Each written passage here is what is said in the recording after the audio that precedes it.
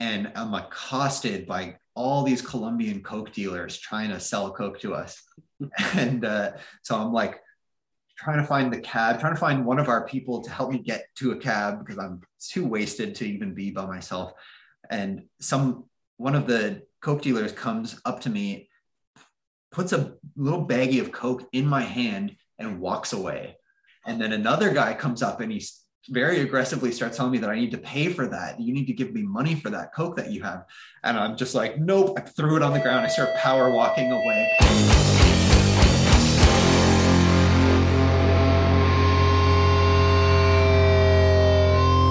Welcome back, Bannock folks. You're listening to another episode of Bannockdotes, the podcast that holds it down for the underground sound here in Ontario, Canada.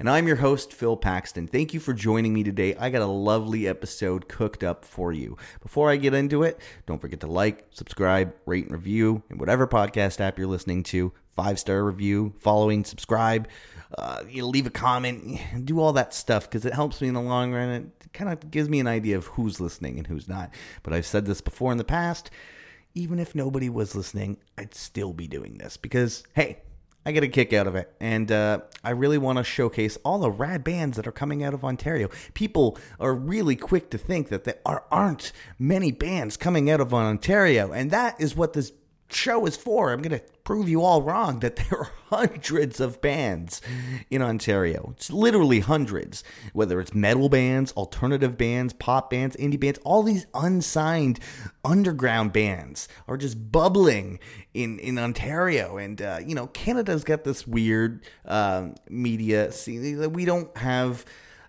access to as many major cities in between. So it's hard to tour Canada. It's kind of hard to get your music out here in Canada. I'm not trying to make any excuses, but what I'm trying to do is just propel the music industry forward. I want to showcase all the cool stuff that you maybe haven't heard before, or, maybe you've heard the band and just haven't had a chance to check out a tune. And that's what we're here for. And I'm glad you're checking it out today. We got a great episode for you. Today, I've got Eric Chambers and Kevin Fournier of No Orphans. Now, these two are local legends. Chambers played in several bands in the past, Dead Only Better. He said he's played with Klopex and Snips. And Kevin played in a band called A Minute to Midnight. And he's played in a couple other projects. I think he played in something called The Smiling Eyes. He also had something going under his own name. He had this really cool tune called The Kitty Song. It was a really cool sensation that was coming out during then.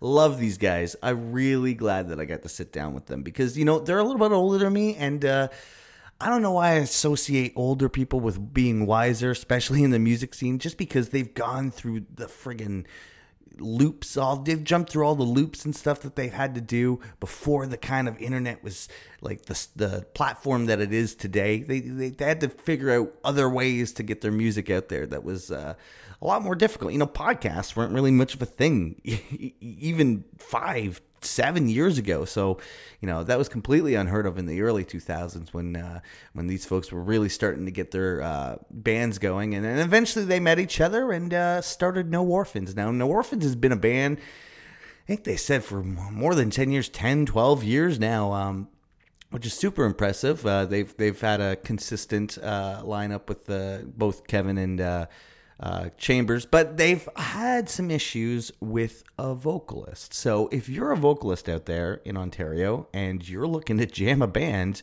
you can hit up No Orphans. I'm pretty sure they got the social medias up and running, but they said they weren't the best at them. But if you can't get a hold of them, reach out to me directly. This band is looking for a singer. Doesn't matter who you identify as. They just want someone to bless their tracks with some vocals. So if that's on something that you're interested in after you hear a couple tunes of theirs, hit them up, or if you're having trouble hitting them up, hit me up. We'll try and make something happen. That's what we're here for. All right, you know what? I'm going to get started with a song of theirs. This is A Fortunate Curse here on Bannockdotes.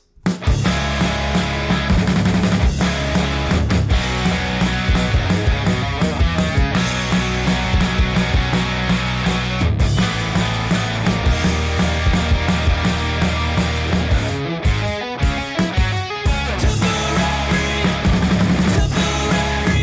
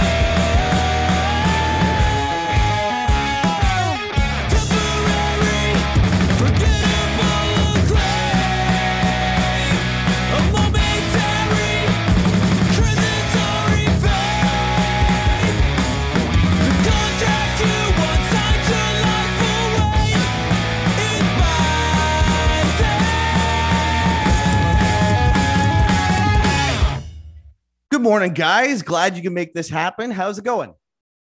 Really good. Thanks, Phil, for having us. It's really awesome. It's so good to see you too. Now, Eric, I think the last time I saw you, I didn't get an opportunity to stop and chat, but I did see your set at on the Halloween set, the Entombed cover band you were in. Oh, you were there? Right on. Yeah. Cool. Yeah. How did you make that happen? That seems a little out of character. Entombed? Yeah, we did a Sepultura and an Entombed set at the warehouse there. I just you've been around long enough, and people need a guitar player. They tend to ask you, and I've always just been a proponent of kind of, if I get to play guitar, I'll do it. And of course, especially when it's with people I know and long-term friends. So that's kind of how I got into that. Oh, that's super cool. And Kevin, I can't even remember the last time I saw you in person. Likely a No Orphans gig, probably a couple years back. But you mentioned in passing that you also play in an active cover band. I was living in Hamilton for a really long time, which is probably why not a lot of people have seen me in Niagara. And I've got lots of stories from being out of Niagara. But I've since moved back. And during COVID, obviously, there's not a lot of playing opportunities. No Orphans has always kind of been active writing, and we've been recording and stuff like that. But because of COVID, I didn't really feel like I was getting my fill playing wise, no pun intended, Phil. Hey. And so I started looking on Kijiji for people to play music with just for fun and maybe see if I could get some gigs going. And I got in contact with this guy, Lee, who was putting together a cover band that plays exclusively 90s rock tunes, which that's the music that I grew up on. And so that seemed pretty attractive to me. So I got hooked up with him, and he is really hungry, and he's good at getting gigs. And so we've been actually gigging quite a bit despite everything. I mean, when we can, because obviously COVID kind of makes it difficult at times, but we've been pretty busy, and we've got a large repertoire of probably 200 songs on the go. Yeah, it's been really cool just playing 90s rock tunes. Yeah, that seems like a blast.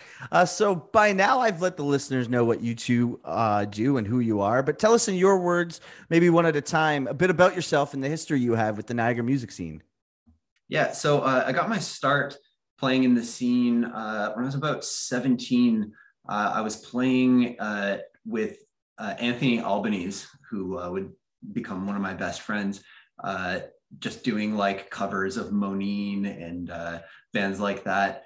And through playing with them, I got involved with a band called A Minute Till Midnight, who would become my primary band for a number of years, playing metalcore, that kind of thing. And that band actually got quite big, in the context of the Niagara music scene. And so I was with them for quite a while. And at the end of that band, when we were just getting ready to call it quits, Trevor, the singer, came to me telling me that Eric Chambers was looking for a drummer. And of course, I knew who Eric was just by being around in the scene. Actually, my first show that I ever went to was at the Knack, watching Mary's Bleeding Eyes with Eric playing and Andy McKay playing drums, who was kind of became my local drum hero. And if you've seen me play at all, during those years, you know that I kind of got a lot of my style just watching him play. So that was the kind of the inception of No Orphans. The first time that Eric and I played together, I like to think of it as love at first jam, because I played with a lot of people before, playing in a whole bunch of different bands. While I was with A Minute Till Midnight, I was also playing briefly with For Man and Ghost and Grimmire and all these bands. At one time, I think I was in 4 or 5 different bands. But when I met Eric, it was all the other projects just kind of fell away. And it was this is it, man. This is going to be the guy I play with for the rest of my life. And so far, I've been right about that. And so I did that band for a few years. And I got to a point where I was about 23, and I was just playing in bands and living recklessly and partying a lot. And I got to this point where I was just I kind of want to start taking myself seriously and start taking music seriously. And so I decided to go to school in Hamilton at Mohawk, which my friend Anthony Albanese inspired me to do that because he did it before I did. And he ended up doing cruise ships and traveling the world playing music. And I was very inspired by that. So I decided to kind of like pursue that route for myself. So I went to Mohawk College and started studying drum set there, and had all these different musical experiences that had nothing to do with heavy music. I was learning about jazz and funk and the music of New Orleans, and getting involved with all these different projects that expanding my musical horizons. I got involved with this like 5-horn funk band that was playing all the music of Tower of Power, which is like this amazing 70s like powerhouse funk band. And I got to do a lot of cool stuff with that. When I graduated, I started making moves towards going to play on ships, which I then did. That became a big part of my life, playing on cruise ships, which I have a lot of stories from. I'm sure we'll get to that later. After my first cruise ship contract, came back to Hamilton. I started trying to teach, and I got a job working at MMJ, the weed dispensary in the gray market days. And that was cool. And then I ended up going back on the ship. And then I came back and I started working at another dispensary because this was post legalization. I started working at Canna Cabana in Hamilton, and I was getting ready to go on a third cruise ship contract, which would have been the lottery ticket fucking cruise contract of a lifetime. It would have been going all over coastal Europe, all over Greece. I think there was something like 35 different ports. But then COVID happened and derailed all of it. And so I was trying to figure out what to do with my life at that point, because all my plans were derailed, just like everybody else. Like COVID fucked everything up for a lot of people. So I decided to move back to Niagara with my girlfriend, Kelly, and start focusing on just getting No Orphans going and writing music and recording. And that's exactly what we did. We started to record a full-length album completely independently. So we've got 15 songs that are tracked without vocals, but like really, really cool project where we just recorded everything independently. What else here? Yeah, and at that point, I was back in Niagara, and I got a job right down the street from where I live at a third dispensary. Like it's so weird how life just kind of like puts you in the situations. I never thought I'd be working in cannabis, but now this is my third dispensary that I'm at. Right around the corner from me, it's a little place called Kootenai Cannabis. So shout out to them, just a little independent weed shop. It's really cool. And yeah, I'm playing with this 90s band now. We're still writing new music. We're getting ready to record some new stuff at the end of the month. Then we're searching for a new singer for the band, which seems to be like a common theme for our band over the course. We are the proverbial revolving door. Yes. So that's me in the last few years. That's awesome. That's awesome. And Eric, do you want to share a bit of your history about yourself with the Niagara music history or community? Yeah, for sure. I guess just a little perspective to start. I'm sure yourself included, when we were getting into, I guess, music in general, and especially as musicians, it was a different world. There was no Facebook, there was no Instagram, there was no social media to speak of, aside from maybe like ICQ, MSN Messenger. So as far as the avenues to finding other musicians, it was usually in high school. So when I got into, I guess, the music scene, it was through people I went to school with. And there wasn't many of us, but there was a few, and there was always a few, groups from each school that were kind of musicians. And I was fortunate enough to get in with a couple of the older kids in school, which were in bands that I liked at the time. Like, I don't know if you know Race Car, and of course, Helicon Blue was a thing at the time. So I kind of made friends with a lot of the right people early on, I guess, in my playing, I don't want to say career, but history, which again, at the time, it was all about who you know, which I'm sure it still is. But the Niagara music scene was our social media at the time. Yeah, Bedlam Society. I mean, that was, Joel Carrier sold me a lot of my great first CDs, right? Like he was working Sam the Record Man in the Penn Center. So I got in with a lot of the right people early on. I don't remember how old I was, maybe like grade 9, grade 10. and I ended up started playing in kind of a Moneen-esque band called it was called Torrance at the time.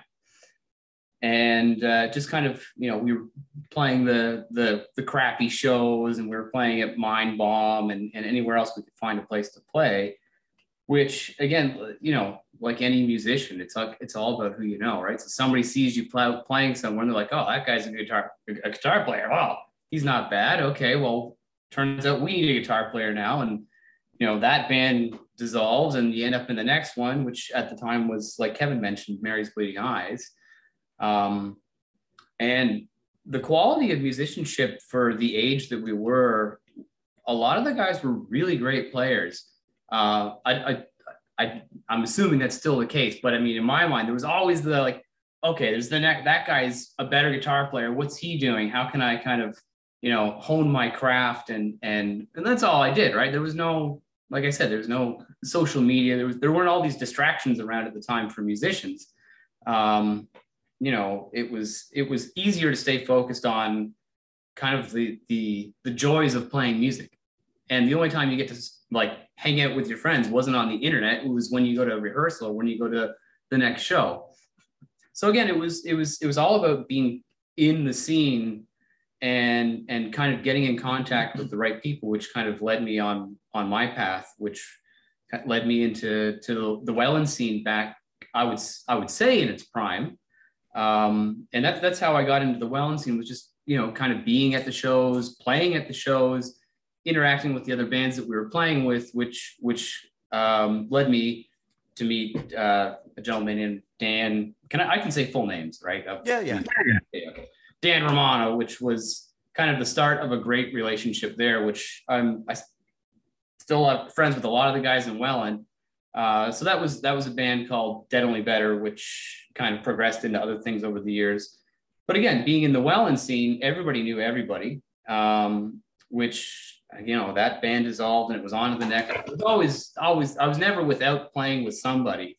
So I ended up in the Snips for a long time, played with the Klopeks for a while. You know, I think I mentioned here earlier, it was more the joy of music for me. And I haven't really turned down any musical projects as long as I get to play guitar, you know, which led me to that cover show that you were at on Halloween there. So whether it's indie, punk rock, hardcore, metal, whatever it is, if I get to hang out with cool people and play music, I'm down. And again, that's what led me to meet Kevin. Yeah, that's awesome. So Norphans has actually been around for quite a while. I remember trying out to be your singer over like 10 years ago. How long has Norphans been a band for? I think I was 19 when we met. So, God, 15 years. Carry the 1 minus the 2, 15. That's awesome. Man, it's funny you mentioned, because I was going through old pictures the other day and I came across a picture of the show that you played with us at the YMCA, and there was no one there. It was just like in the gym of the YMCA. Oh, yeah. St. Catharines, right? Yeah. Yeah, that was the only time I ever knew that YMCA put on shows. It was a weird vibe in there. I mean, I enjoyed playing with it, but like it was like a Y dance, but it was like, no, but bands can play too. Yeah. I remember a band from like Iran or Middle East that was there, and I was just thinking like, geez, they were on tour. Like I felt bad. Like, how are these guys like carrying on? There's nobody here, and we're at a YMCA in St. Catharines. How did this happen? Anyway, it was good for them. That's wild. How many shows do you think roughly has Norphans played? Hundreds. Maybe not hundreds over but the like years. Yeah, lots. Maybe like it would be almost impossible for me to even estimate. an embarrassing amount to see where we're at now. Okay.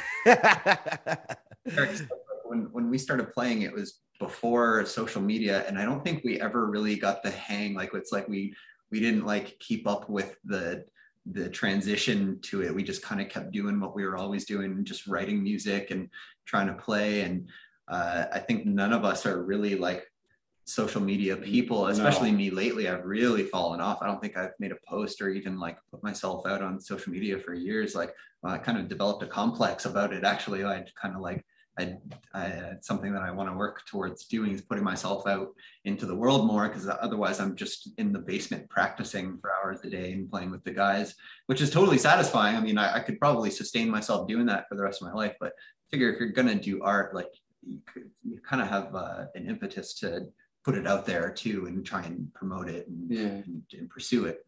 And Phil, maybe I should have prefaced with this as well, but I think I'm speaking for likely all of us here.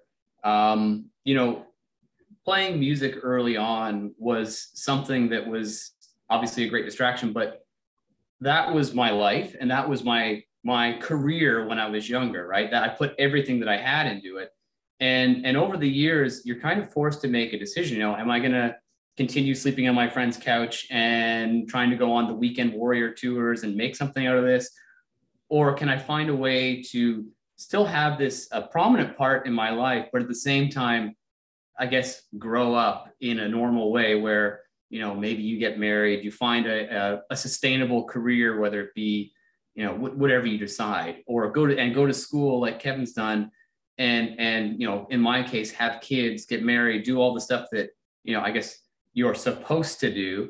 And for me, by the time I had met Kevin, I had matured to the point where I realized, listen, I can't be going away for a couple weeks at a time consistently, or putting this much of my life into this basket right now. Maybe I can do it later on once I've developed a career and become independent and sustainable, and kind of, you know, work that in later on. But by the time I had met Kevin, I had, you know, developed a career outside of music that would allow me to also do music at the same time.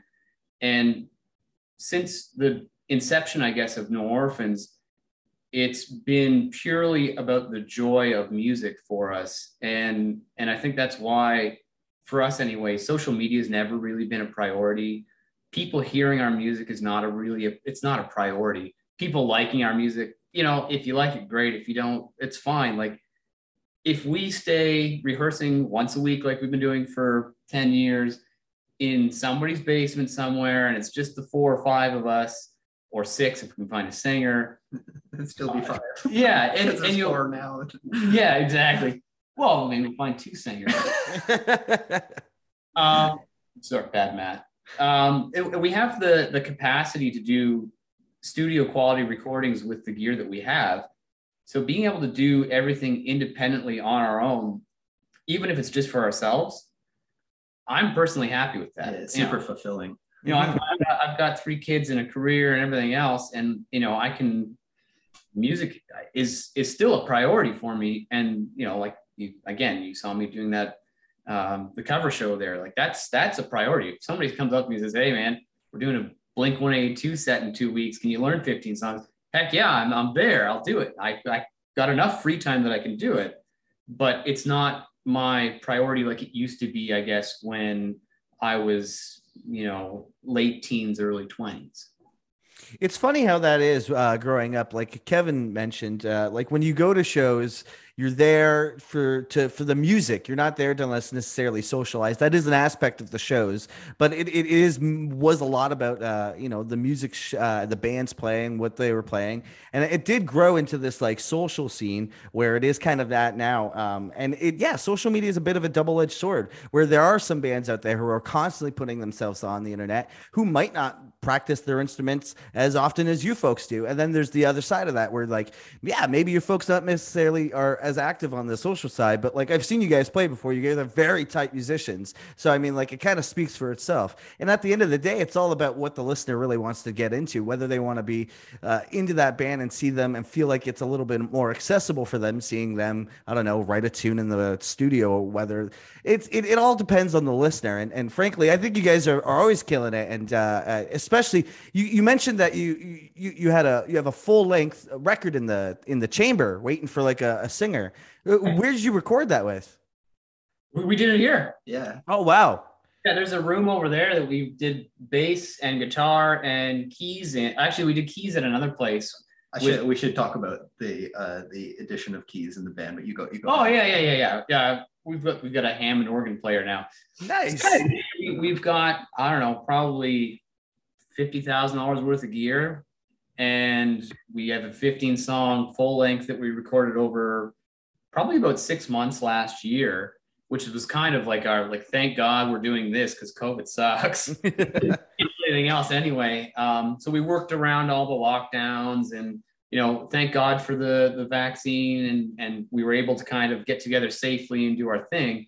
And I think without that, I would have gone crazy for sure. Yeah. But yeah, we have like a professional sounding full length. And again, we did that for us. And if it turns out that somebody else likes it, that's fantastic. That's great. But again, and not to be like a jerk or anything, but at this point in my musical career, I'm only doing it for me because I love doing it. Yeah. Maybe it's a good time to kind of talk about how we got Keys in the band. It's kind of an interesting story. Yeah. So reverse back to before I went away to school, No Orphans was doing its thing, and we were rehearsing at Eric's grandma's house, and Eric's brother Greg would frequently be coming to our rehearsals and checking us out and hanging out and stuff like that. And he was kind of like a fixture, like coming to shows and just hanging out with us.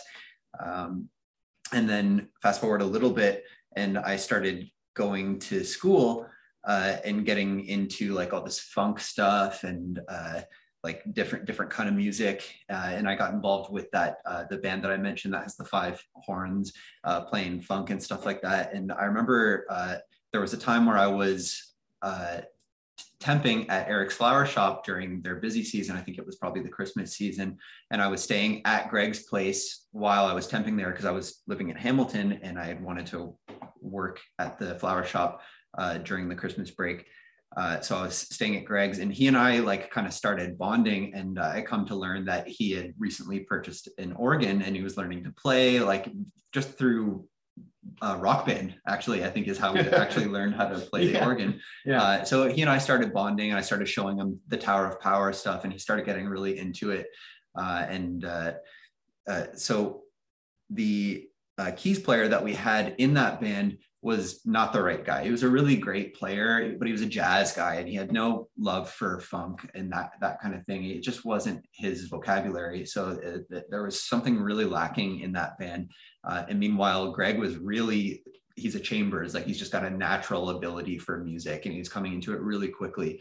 And so I kind of put it in his ear to be like, man, you should try to, like, I know you're not a student at Mohawk because it was a student band, but like, I'm sure that we could arrange it so that you could come and like play these songs. And he was really reluctant at first and nervous because he had never done music before, but eventually like we made it happen. He ended up being the organ player in an entirely student band, which we were graded upon. It was a student ensemble, which we would go out and perform, and the college was using us kind of as their flagship ensemble. They put us as the opener on a lot of the big shows that were coming through, like Robin Ford, who was the founder of the band The Yellow Jackets, and he would tour with George Harrison and things, like a really big fusion guy, big person in the music scene.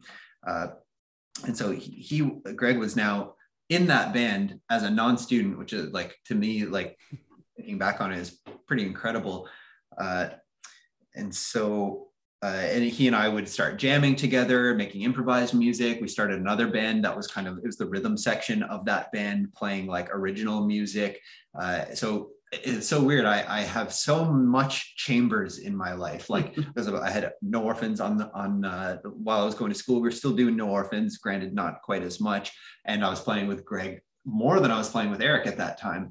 And so I just was constantly playing with so fortunate to play with these guys. And then fast forward some more to, I think it was like after my second ship contract, Eric started suggesting that maybe we have Greg come and play in No Orphans. And I was very skeptical at first. I was like, man, don't fuck with our sound. Like we've got it dialed in. Like we've the raw, one guitar, one bass, drums, played at full volume as hard as we can. I don't know that there's space in our music for that sound. And me of little faith, you know what I mean? Like as soon as we started getting Greg up to speed and he started making parts for the songs, and it really did something unique and interesting to our sound. And so he became a band member. So now we've got No Orphans plus organ and synth in the band, which adds this whole other dynamic to it. And when we finally decided to start recording for ourselves, the album, it started because when my third ship contract got canceled because of COVID, I decided that I wanted to, for my own practicing and for bettering myself, I wanted to start recording myself, just recording my practice sessions, recording my own music, because I'm kind of a songwriter in my own right, playing multi-instrumental, just doing music kind of on my own, singing, blah, blah, blah. And so I now had an interface that I could plug all my drum mics into, which I bought as well. And so I was like, man, I've got this equipment. Why don't we try recording a couple of songs together and see how it goes? Maybe we can start, having our own studio to record our own music. And so we were going to start just by doing one song with the minimal equipment that I had and the stuff that Eric had as well. So we set up the drums in the upstairs of his, the flower shop where they have the office. Upstairs is a really nice room with kind of a big boomy sound. We set up the drum mics and we did one drum track and we were like, man, this sounds fucking good. And then from that moment on, it's like Eric made it his mission to get as much recording equipment as he could possibly get. And because Greg, up until this point, he has his own music project called Superfluous Motor, where he does everything as well, just like on the computer and playing MIDI instruments. Amazing music, actually. Greg's gonna have a little smile on his face when he hears this and he hears me talking so highly about his music. But he had tons of experience mixing and producing his own music, which now that he was in the band gave us a studio engineer. So we have all this equipment coming in, the desire to make music. Eric got it in his head that we should not just record one song, but 15 songs, like all of our material, plus some of the stuff we've already recorded. So we got this huge project to pursue that took us, how long were we tracking? Like it was about months. Yeah, it was months. It was months. Months of tracking in this basement almost every day, just like tracking and mixing and learning as we go too, because it was like, it's such a big project to undertake with no experience doing it like this. Like producing electronic music like Greg does is an entirely different animal than producing a band. So we're learning it on the fly pretty much. So that in a nutshell is how we got Greg involved in the band playing organ, and then getting our own self-contained studio to produce music. Yeah. That's super cool. Sorry, I didn't mean to cut you off. I was just going to say, because I remember when I was jamming with you folks, I met Greg and he was always around at No Orphans Jam. So it's awesome to see that he's finally, he's been ushered into the No Orphans family. He is now not an orphan. Yeah, and quickly, I'll give you my take on that as well. And of course, there's a lot of I was very skeptical in the onset of bringing Greg in as a kind of a full-time member, strictly because he's my brother, right? And again, just to kind of go on with what Kevin was saying, if you listen to a lot of our recordings prior to bringing Greg into the band, there is organ on those recordings and keys on those recordings. And Greg was always the guy that we'd be like, this bridge needs something. And all right, hey, Greg, come on into the studio. You put some magic on top of this. So a lot of our stuff already had organ on it, but it was only in the studio that it was done. We never had that as a live performance or in rehearsal or anything like that. It was just an afterthought a lot of the time. And again, bringing Greg in as kind of a late bloomer musician, and he was probably mid-20s, early 20s when he started getting serious about his playing, which is 15 years ago almost now. Was kind of it propelled him to be, I guess, the quality of musician that we needed if we were going to have a key player in the group. Mm-hmm. So I guess it just, over the years of having him on the studio tracks and him being, really into our music and being a supporter of the group as just my brother, eventually just kind of like, all right, well, why don't you bring your keyboard to the rehearsal space, and you can fill in on a couple tracks you play on the recording. And then it just kind of evolved into well, his keyboards have been here for 6 months now. Do you want to want to consider this as an option? And it just kind of was a very natural progression bringing him into the group. And it's been great. Like we get along obviously as adults much better than we did as kids, and as brothers anyway. And he's been a good personality to have around. And when you're in any I guess group working together, whether it be music or solving math equations, having the right people involved is essential. You guys got to get along, right? So and that's what Northland has always been about too, is having the Matt, our bass player now. My only requirement was that he was a solid dude.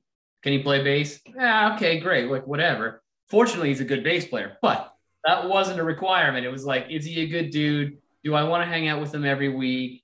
Is this somebody I could see being friends with? And if the answers are all yes, then he can be in the band. Like that's it. Yeah. We never fight. I don't think we've ever had like an argument. You know what I mean? Like, you know what I mean? Like we just get along perfectly to work together on music. That being said, like there is a dynamic in the band where sarcasm and jabbing has always been a thing, but like we all know the joke. We're all in on it and we all kind of rip on each other, but like that's just the way it is. You know what I mean? That's great. That's awesome. So what have been some of your favorite Ontario bands within the last couple of years? What caught your attention? Pup. Yeah, Pup's great. Oh yeah, Pup is amazing. You know what's crazy? I went to see Jeff Rosenstock a couple of weeks ago. Do you listen to Jeff Rosenstock? No. Oh, dude, listen to Jeff Rosenstock. If you love, definitely listen to Jeff Rosenstock. But when I saw him, he had Pup's drummer playing for him because his drummer couldn't come over the border. So they had Pup's drummer playing, which I love Pup's drummer. Zach. For my money, I prefer Jeff Rosenstock's drummer. It's just a personal drummer thing. But seeing Pup's drummer play with Jeff Rosenstock was fucking cool. Like what a unique moment of novelty. And that show was so crazy. I'm a big fan of Pup. I don't know if you guys saw, but Hellbent, we actually got to perform on stage with them. They put out a music video called Free at Last, where they asked everybody to cover their song, but the song hadn't been released yet. And they'd only released like the lyrics and the chord progression. So Hellbent made a version of it and it was super silly. And the music video was just a video of me dancing in my underwear. So then we reached out to them because they were playing at their release show for Morbid stuff. And we said, hey, can we open? They said, no, we got some opening slots already. So like, we can't make that happen. But we got this really cool idea of that you come out, use our equipment and play your version of our song before we play our version to like a sold out Danforth crowd, which was absolutely insane. I came out on stage with Tearaways, tore them off, and I just did the whole performance in my underwear. Oh, that's super cool, man. What an experience. Cool. Yeah. Cool, man. Yeah, we saw the video, obviously. That's cool. Yeah, no, Pup is a rad band. Any other bands you've been digging? Yeah, Dead Tired. Yeah. Super fucking cool. They've got like that Cursed vibe that I absolutely love, which is another Ontario band that I've always really, really loved. And I've got a cool little anecdote about Dead Tired. Actually, their guitar player, Franz, and I used to be in a band together, A Minute Till Midnight, for years. And a couple of months ago, Franz asked me if I would be interested in auditioning to be their drummer, which caught me completely off guard. And I was like, I'll give it a shot. And so he sent me some tracks from the new album that they're getting ready to put out. And on the tracks, it's Ian Romano playing drums for them, which he is doing a flawless Ben Kohler from Converge impression on their recording. So he's my favorite drummer, and the tracks absolutely fucking slay, like unbelievable. Such that like he sent me 5 tunes, and 2 of them were beyond my speed capability. I spent weeks working on those tunes, and for especially this one tune, I every day was trying to play it a little, like I'd start it slow and every day try to progressively push the speed a little bit so that I could get it clean and everything like that. And I could not I'd get it to 90% tempo and I couldn't push that last 10%. I just like the wheels would come off and I would derail and I just like, I couldn't hack it.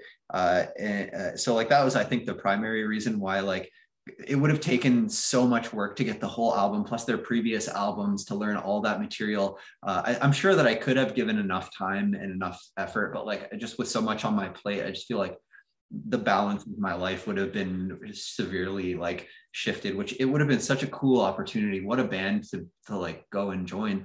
Would have been like some really good opportunities there. And also like just when he asked, I had just gotten my life's balance figured out. Like I just moved to the Falls. I just got that job at the dispensary. I was starting to do the cover band. No Orphans was like doing the recording and everything like that. It's just like everything was where I wanted it. And add to that just like the difficulty of those songs. They rip, man. Like wait till that album comes out. Like it will fucking destroy. I had to turn it down. Like I thought about it for weeks after too. I was like, man, did I just fucking make a huge mistake? But no, I think I made the right decision about it. And I think that story there speaks to a couple things that I had mentioned. One is work life and music balance, right? As somebody who is, I guess, gotten older and realized like, hey, listen, work life and, music have to have a balance in my life that are going to be sustainable. And the other thing too is again, I don't know if there's any up and coming musicians that are listening or somebody who's trying to get into playing in a band. If you focus on your individual craft as a musician, whether you're a drummer, vocalist, bass player, drummer, or keyboard player, and you get good, it doesn't matter what band you're out there playing, somebody's going to take notice.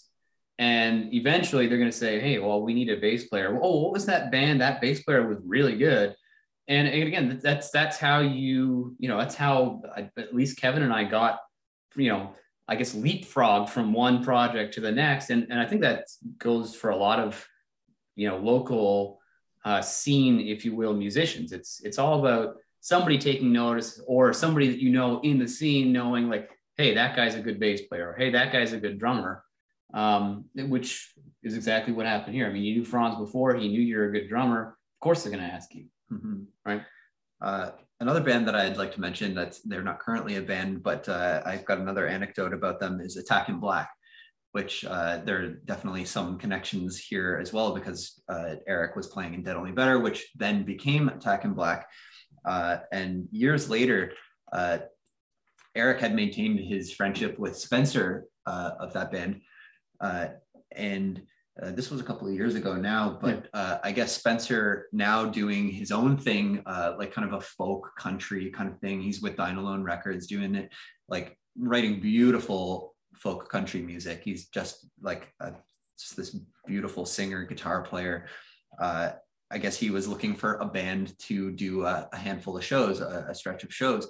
And he asked Eric if he would like to be involved and if he knew any musicians. So No Orphans, like 75% of the No Orphans band became Spencer's band for 5 shows where we got to go and play these like really cool shows with Spencer. The most notable of which was we got to open for Burton Cummings of, I'm going to get this wrong, is it the Guess Who? Yeah. The Guess Who, the songwriter of American Woman and like all these like, fucking classics. We got to open for him at the London Fairgrounds on this humongous stage to 2,000 people playing these folk country music. Like and it was funny because Eric was playing bass in the band. Dave Nardis, who was in the Dirty Nil at the time, was playing second guitar. We were playing with Aaron Goldstein, who is like Canada's foremost pedal steel player, and Greg playing organ, like this fucking good band. And we got to play this really cool show at a church at this festival in Barrie.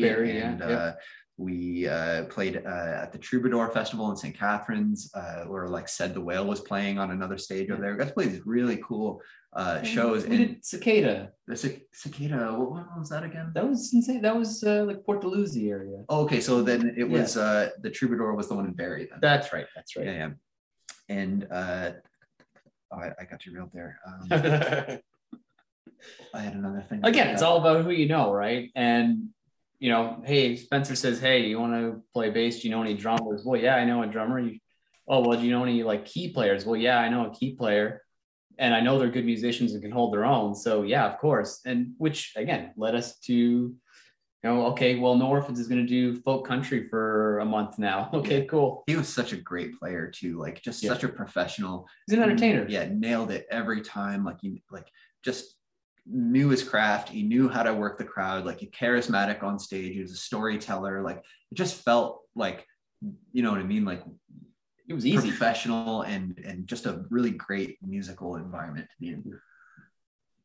So yeah, that was the Attacking Black anecdote. Oh, right on. And some other bands that I like that are kind of currently going: the Dirty Nil, the Cancer Bats, Protest the Hero from Ontario. Do you remember Everything Was Perfect?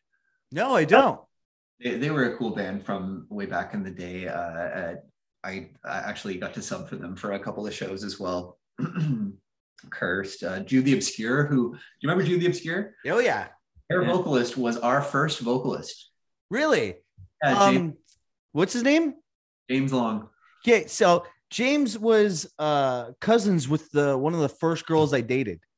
I don't think they were a band when I was dating her at the time, but like if he ever came around to like family functions, it would be like, that's the guy from Jude the Obscure. I'd be like, oh fuck, that's sick. So yeah, and it's funny too. Like, you know, when I was younger, before I could drive, going to shows I was from Niagara Falls, right? Mm-hmm. So I was either at a show in St. Catharines at the time, or Hamilton, or Welland, basically. And speaking of the Cancer Bats, do you remember At the Mercy of Inspiration? Yes, I do. Scott, the guitar player, used to drive me home from shows when I was under 16. That's great. I've had Scott on the show. Oh, right on. Cool. Yeah, just a gentleman. One of the nicest guys. Yeah, he also helped produce the latest Hellbent stuff too. Yeah, oh, cool. Yeah, that's awesome. Yeah, he's brilliant. Shout out to Scott Middleton.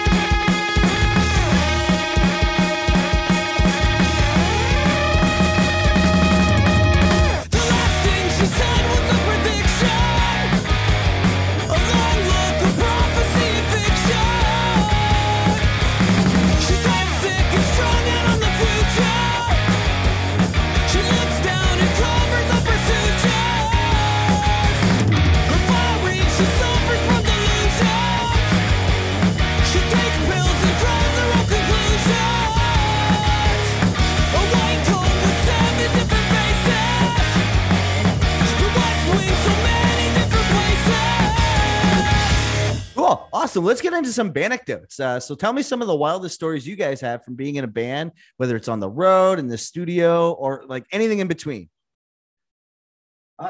It's funny because being on the road when I was younger, we had printed out MapQuest directions, right? Yeah. We didn't have cell phones. There was none of this.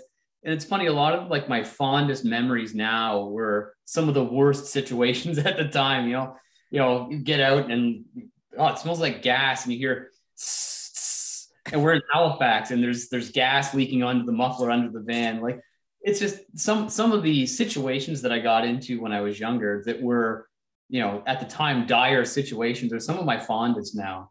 And, sneaking into Dalhousie University to use their computer lab so I could go on ICQ to talk to my girlfriend because I didn't have any quarters left, right? It's like some of my fondest memories now at the time were just like, how are we going to get out of this? But if you want to tell some relevant ones like this. I don't know how much more relevant mine would be than yours, but okay. I got a good one from my second ship contract. It's not really heavy music, but like just from being a musician, like crazy things happen. So I'm on my second ship contract. We're about 5 months into the contract, which after a certain point of being on a ship, even though it's very much like a fantasy life, like you're just traveling the world every day, you're in a different exotic port, and then in the evenings you're just playing music. And on Carnival ships, you function more or less as a cover band every night in the bar, so you're just like at a very high musical level playing as a cover band for a different audience all the time. But like it starts to become very much like you're in Groundhog Day, you know what I mean? You're never on land at night. You know what I mean? You've got like a 4 p.m. curfew to be back on the ship. It can start to become monotonous. And at that point, we had been doing the same circuit for about 5 months, but we had scheduled in our itinerary to change home ports from where were we going out of at the time? I don't remember. More on the we're going out of Florida, and we were relocating to a new home port, going through the Panama Canal all the way to the West Coast to Long Beach, which we got a whole brand new set of ports, which included 3 islands in Hawaii, all these different Mexican ports. And on the way, we stopped in Cartagena, Colombia for our first overnight of the contract, where we were allowed to go out onto a port and not come back until the morning. So we were going stir crazy a little bit from being on the ship for so long. And then we suddenly had freedom to go out into Colombia as a bunch of like musicians and go and have this adventure. So we get out of the ship, we finished playing our sets at around like 10:30 or something. I think we ended early that night because of the overnight. Luckily, the female singer of the band, her fiance was a casino dealer who was from Colombia and a fluent Spanish speaker. So we had like a guide to take us, thankfully, because when we got off of the ship, and as soon as you get out of the port, you're accosted by all of these really aggressive cab drivers who are all trying to get you into their cab, just basically yelling at you, like really uncomfortable, like super intense. And luckily, Jose was like, speaking Spanish to them, not taking any shit. Like, this is what we're doing. This is where you're taking us.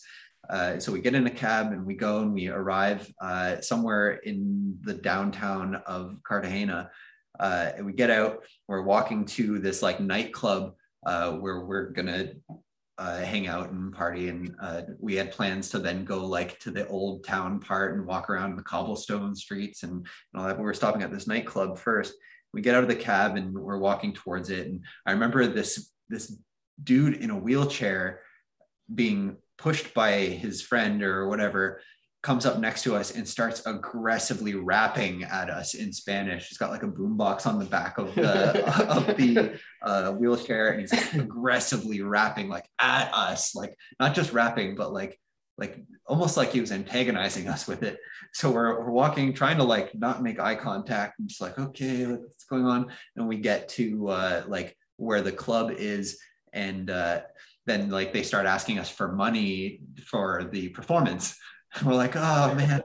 I think maybe somebody gave him like $5 or something like that to get him to leave us alone. So we go into the club, and it is like almost like from a movie, like a sweaty Colombian nightclub where everybody, like the music is pumping and we're just there. And I'm not like a club guy. I don't think I've ever been to a nightclub where that's the vibe.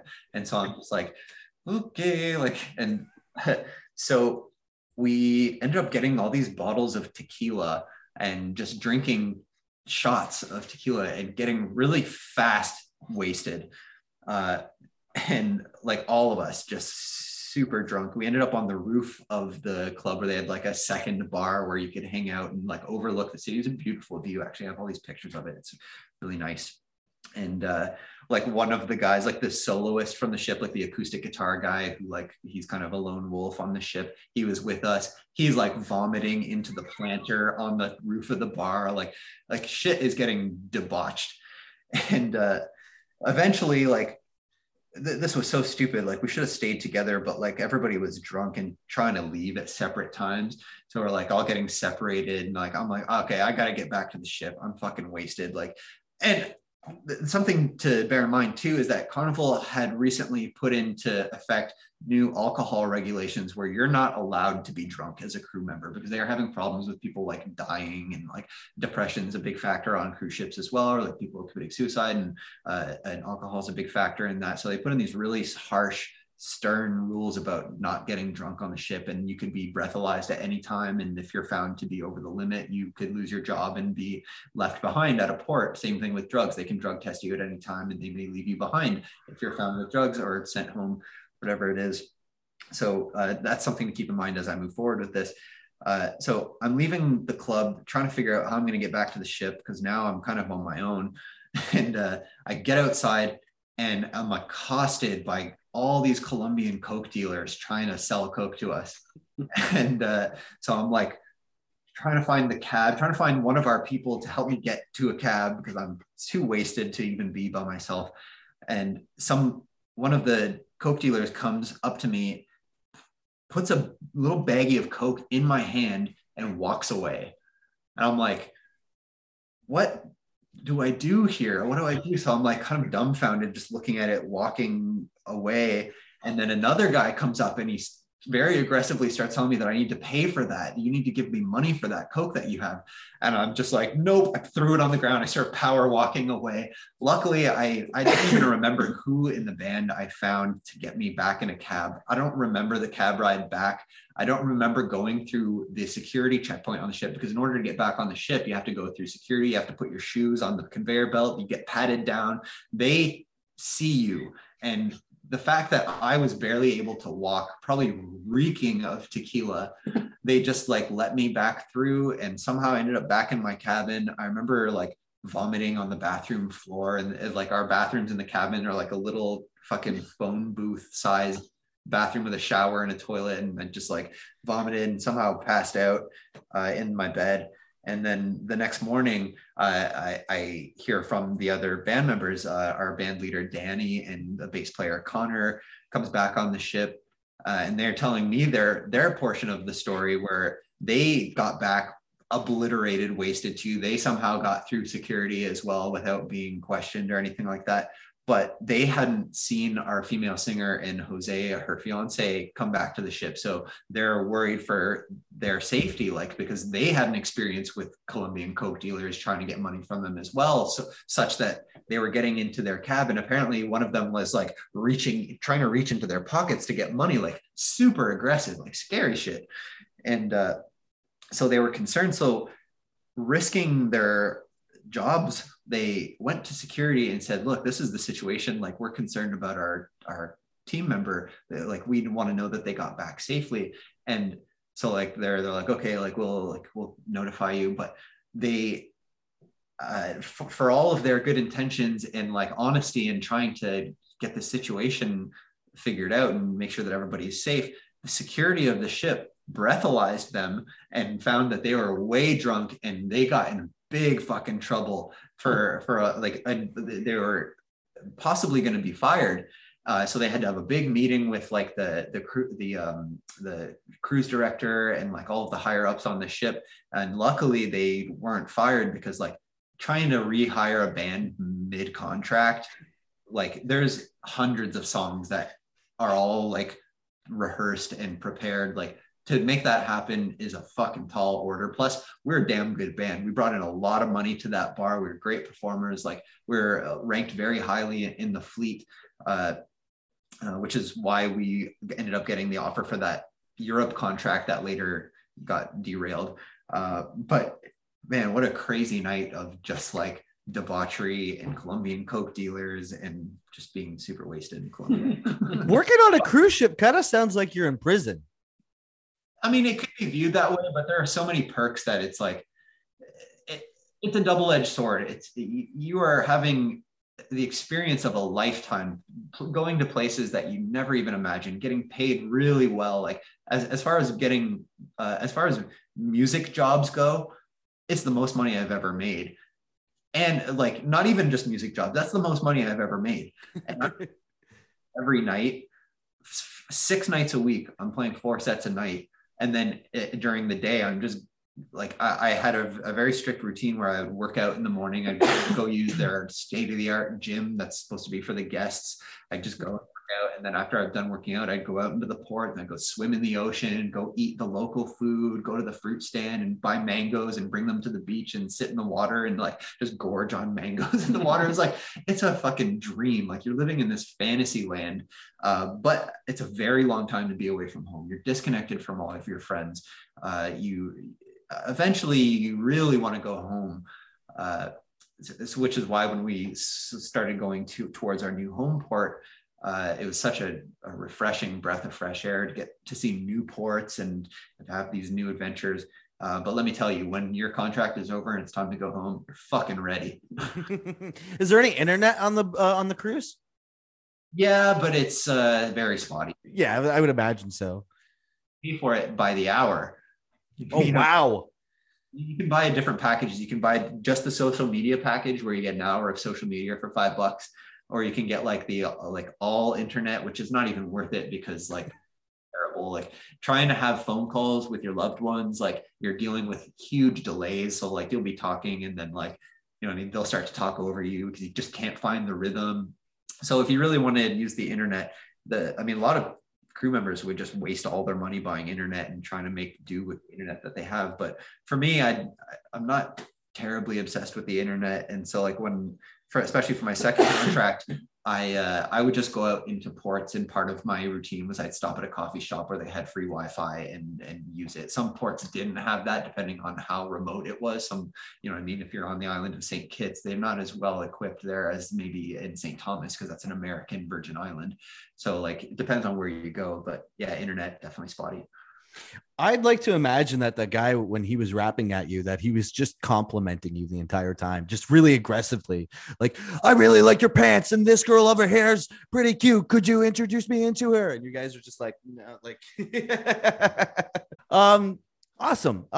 So what are your go-to gas station snacks when you're on the road? Both of you. Gas station snacks. That's a damn good one. There's nothing really good at gas stations. Are we in Quebec, or are we? We're anywhere. All in it. If it's Quebec, it's beer. Not a baguette. Maybe, yeah. You get further into Quebec, yeah. You know something? Now that you mentioned Quebec, they have these delicious little things. It's this package of really super salty cheese that's like stringy, where you pull it apart. They call it filoche. And you can't eat more than one package without like having to down a whole bunch of water, because it's incredibly salty, more so than like cheese curds or anything like that. But I really like those. When you are on the road, you get to experience, especially in Canada here, you get to experience a lot of different varieties of offerings depending on where you stop. You know, you get the cheese curd stands through Quebec and into New Brunswick, and you get the poutine stands and stuff like that. in Ontario, yeah, it's just whatever you can find. You get your vitamin water and your, you know, your beef jerky or whatever you want. You get into Quebec, okay, now the guys can start getting some beer and stuff at the gas station. And then you get into like, Far East, and it's like, well, they have a lobster burger at McDonald's. Let's try that out. So it depends on where you are and what the mood is. But I don't typically have a go-to for myself. Fair enough. Like if I can, I'll opt for something that's lighter or like plant-based if I can. Like I do eat meat, but like I try to be mindful about how much garbage I'm eating and try to take care of myself in that regard. Cool. So if No Orphans was at the level of Metallica, you guys are selling out arenas, you guys are super popular. What's on the Rockstar Dream Writer? What's waiting in the green room for you? My needs are not very extravagant. Just like a quiet place to mentally prepare and like warm my hands up.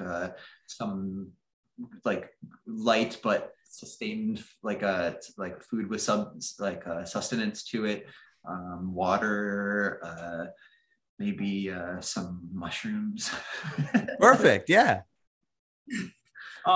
For me, I guess it would be really good Wi-Fi. Having 3 kids with iPads and stuff, they're going to want to be on Roblox. They're going to be wanting to like watch their stupid YouTube videos that they watch, or, and making sure that the kids are well entertained so that I can just not have to do anything. I'd say for myself personally, yeah, a nice quiet space to just chill and hang out. Maybe some Paps, maybe. Oh yeah, some nice. You know what? You know what? Like some plain ruffled chips and like hell of a good dip. That's my like, my cheat night. You know what? Like if we're on the level of Metallica and we can have whatever we want, I need to get like some sushi or something. Yeah, there you go. Maybe because you guys want to take it easy, because it sounds like you guys want to quiet. Maybe a deck of cards, just to play some, I practice throwing them. Yeah, not to play with them, just to practice. Be a watermelon and some cards. I'll practice. Having some video games would be cool too, like just to kind of pass the time if we've got a lot of time to kill, like like a PS5 maybe. PS5. I was thinking like get one of those little Cody's with all the original SNES games. Oh, that's great. We had one of those during the recording process. We actually were playing a lot of old video games while we were tracking. Yeah. What's your favorite old video game? Bubble Bobble. What's that? Bubble Bobble. I don't know if I've ever heard of Bubble Bobble. I know they had an arcade version, but the Nintendo version was my jam. Look it up. There's 100 levels. It'll give you at least a day's worth of entertainment. Bubble Bobble. It's not Bust a Move. You're not talking about like that. There's another one called Bust a Move. No, it's for NES. Bubble Bobble. Here. Oh yeah, it's the same. You know what? It's the same little characters from Bust a Move. Those the little dudes, but it's a completely different concept of a game. Interesting. Dinosaur guys. Yeah. Did you play a lot of Bubble Bobble while recording the record? Oh yeah. Tons of it. I like Super Mario World. Yeah, can't go like the Super Nintendo version. Classic. Yeah, you can't go wrong with that. 96 star probably 4 times in like a week and a half. Yeah. Player, which was Matt, like Eric, because Eric has the thing with all the old games on it, and we would come in and like it seemed like Eric's first priority to like get Matt to play whatever game Eric chose for him, and he's like, you must beat this game before we leave. Yeah, but we have the function where you can like reverse your death, so like we could get through games really quickly. Yeah. But yeah, play 10 minutes of Bubble Bobble, you'll be hooked. I will. You heard, and listeners, you heard that too. Play 10 minutes of Bubble Bobble. Cool. Right. All right, let's get into. I got one more question for you.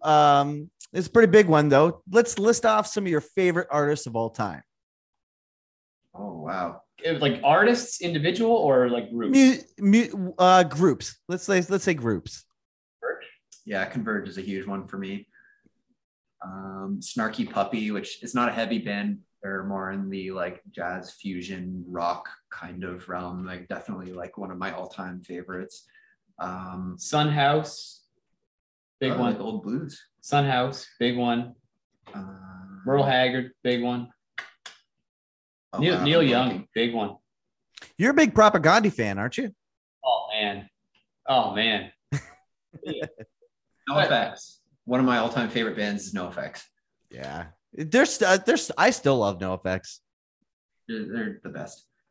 Also, Jeff Rosenstock. I mentioned him earlier. Definitely check him out. Like you can't follow him up. Like if you love Pup, Jeff Rosenstock. To me, like I have Jeff Rosenstock first and then Pup underneath. Really? A lot of like jazz artists as well. Like I love Mark Juliana. He's a drummer that is in that realm. So many, and I'm blanking. Well, like I guess I can give you some of this, like more, I guess there's trends in everybody's music listening history, right? You know, you kind of go back to old things and you find something new. Recently, I guess Propagandhi's huge. Like it's just a recurring, like, you know, every couple months I'm like, oh yeah, let me listen to those albums again. Like they're fantastic. Queens of the Stone Age has been a fairly big one for me recently. Just, you know, kind of going through that stuff again. But a lot of the old country stuff, a lot of the like Delta blues stuff, like it's always been a part of my life. It depends on how I'm feeling. I got into, you know, the band The Haunted. Mm-hmm. The Haunted Made Me Do It album. Got into that one again recently. That's a classic. Everybody should go listen to that album right now. I gotta check them out. That album in particular was my The Haunted album. Yeah. Refused is a really big one for me. I got a lot of my when I was younger listening to David Sandstrom, the drummer of Refused. I got a lot of my early stylistic influence from that drummer and that band. As far as like singer-songwriters go that are going to be relevant, I guess, to this kind of audience, go listen to Elliott Smith. Oh yeah, Elliott Smith is great. Fantastic, like Beatles inspired, just genius songwriter, producer. That was a big one when I was younger, as far as like non-heavy music goes. Oh, Wolfpack. Oh man, yeah, check out Wolfpack. They're amazing. That's VULF. Yeah, I was gonna say I've never heard of that. VULF. Dude, get ready for your mind to be blown. That's like funk, but it's its own thing. Like it's got such its own personality. Like as far as like that world goes, they're two very different bands, but Snarky Puppy and Wolfpack are like my two ultimates, and like all of the sub projects that those bands spawned as well, because each of those members has their own projects that are all amazing too. Like some of the best playing in the world. Like that's world-class musicianship and so cool too. Like definitely check those bands out. Right on. Well, I think we covered everything, but if there's anything you guys want to talk about and get into, feel free to bring it up. No, I think this was great, man. Thank you so much for. Yeah, thank you, Kevin and Eric, for taking the time to do this with me. I really appreciate it. Oh, likewise. Where can all the listeners find all your social medias? And if there's anything else you have to plug or give a shout outs to, now would be your time. Yeah, well, we're on Spotify. You can find us, just search No Orphans on Spotify, or on YouTube. We've got a bunch of stuff. The social media, we're really bad at that. Yeah. Facebook.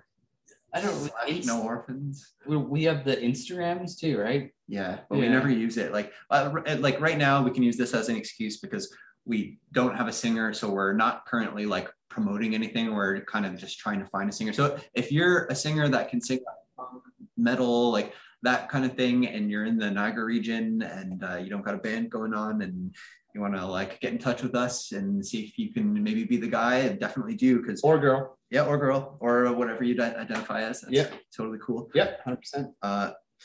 Yeah, get in touch with us. And then at that point, we'll be able to tell you our social media because we'll get back on the horse. Yeah. So you're here to hear first, folks. So if you're a singer and you're looking for a band, No Orphans is looking for a singer. So if you're having a hard time reaching out to them because their social media isn't so active, you can always reach out to me and I will put you in contact with them. We'll make something happen, Ontario. Awesome. let's end the show with one of the old tunes. This is Diagnosis by you guys. All right, let's take it easy.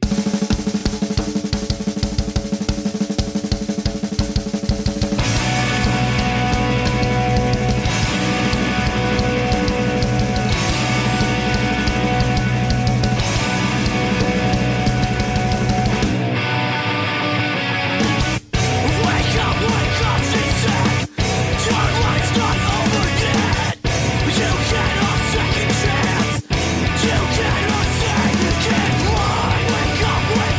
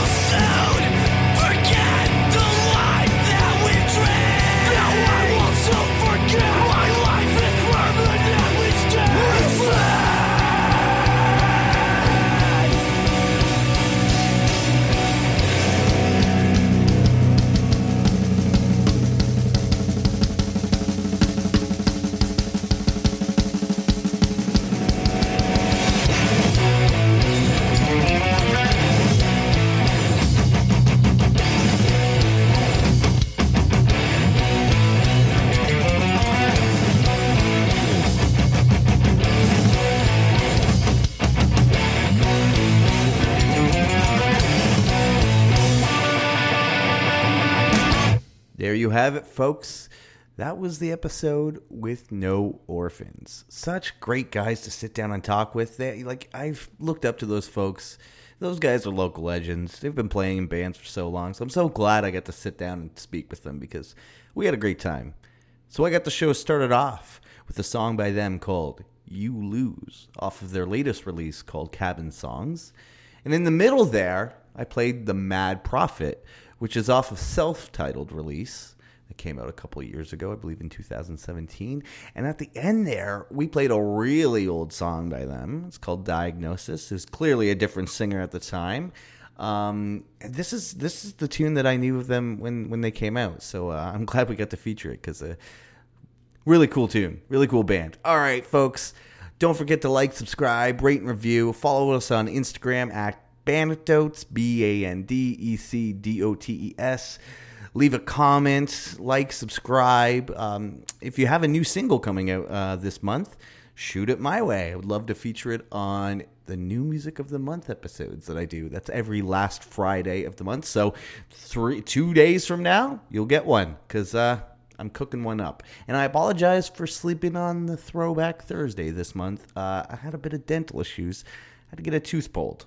So that was kind of the last thing on my mind was nostalgic bands.